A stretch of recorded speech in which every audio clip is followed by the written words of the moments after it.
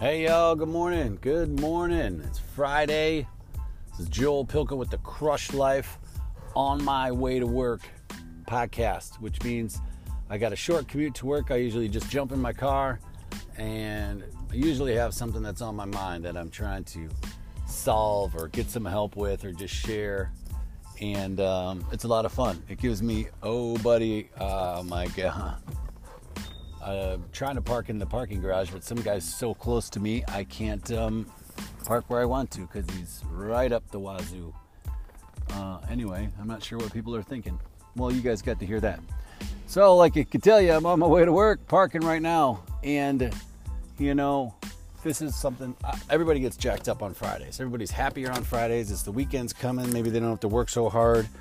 So the challenge I'm going to pose to myself, and I'll share it with you, is to surprise some people today.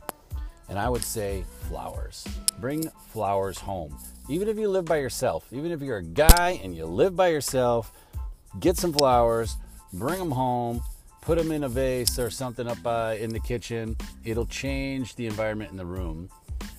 But if not, if you live with people and maybe bring a bunch of flowers home for your wife and then put them in different places around the room. So you can put some in the kitchen, some in the bathroom, some in your bedroom, some in your child's room, wherever you guys are hanging out. And it just changes the room. You know, it brings color, it brings new smells. It's life. It brings life to the room. And I'm telling you, it just does something for the room. Plus, it'll be like a nice surprise for your significant other if he or she really likes flowers. That's what I'm doing. I'm going to bring flowers home today. I'm not in any trouble. This is just for fun. But if you are in trouble, that might help too.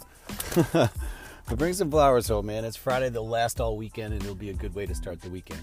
I hope you all have a great day. I'm heading into work. We're going to knock this out. We're going to party it up, continue on my son's 4th birthday. We'll call it a birthday weekend. Hope you all have a great day. And what are we going to do today? We're going to crush life.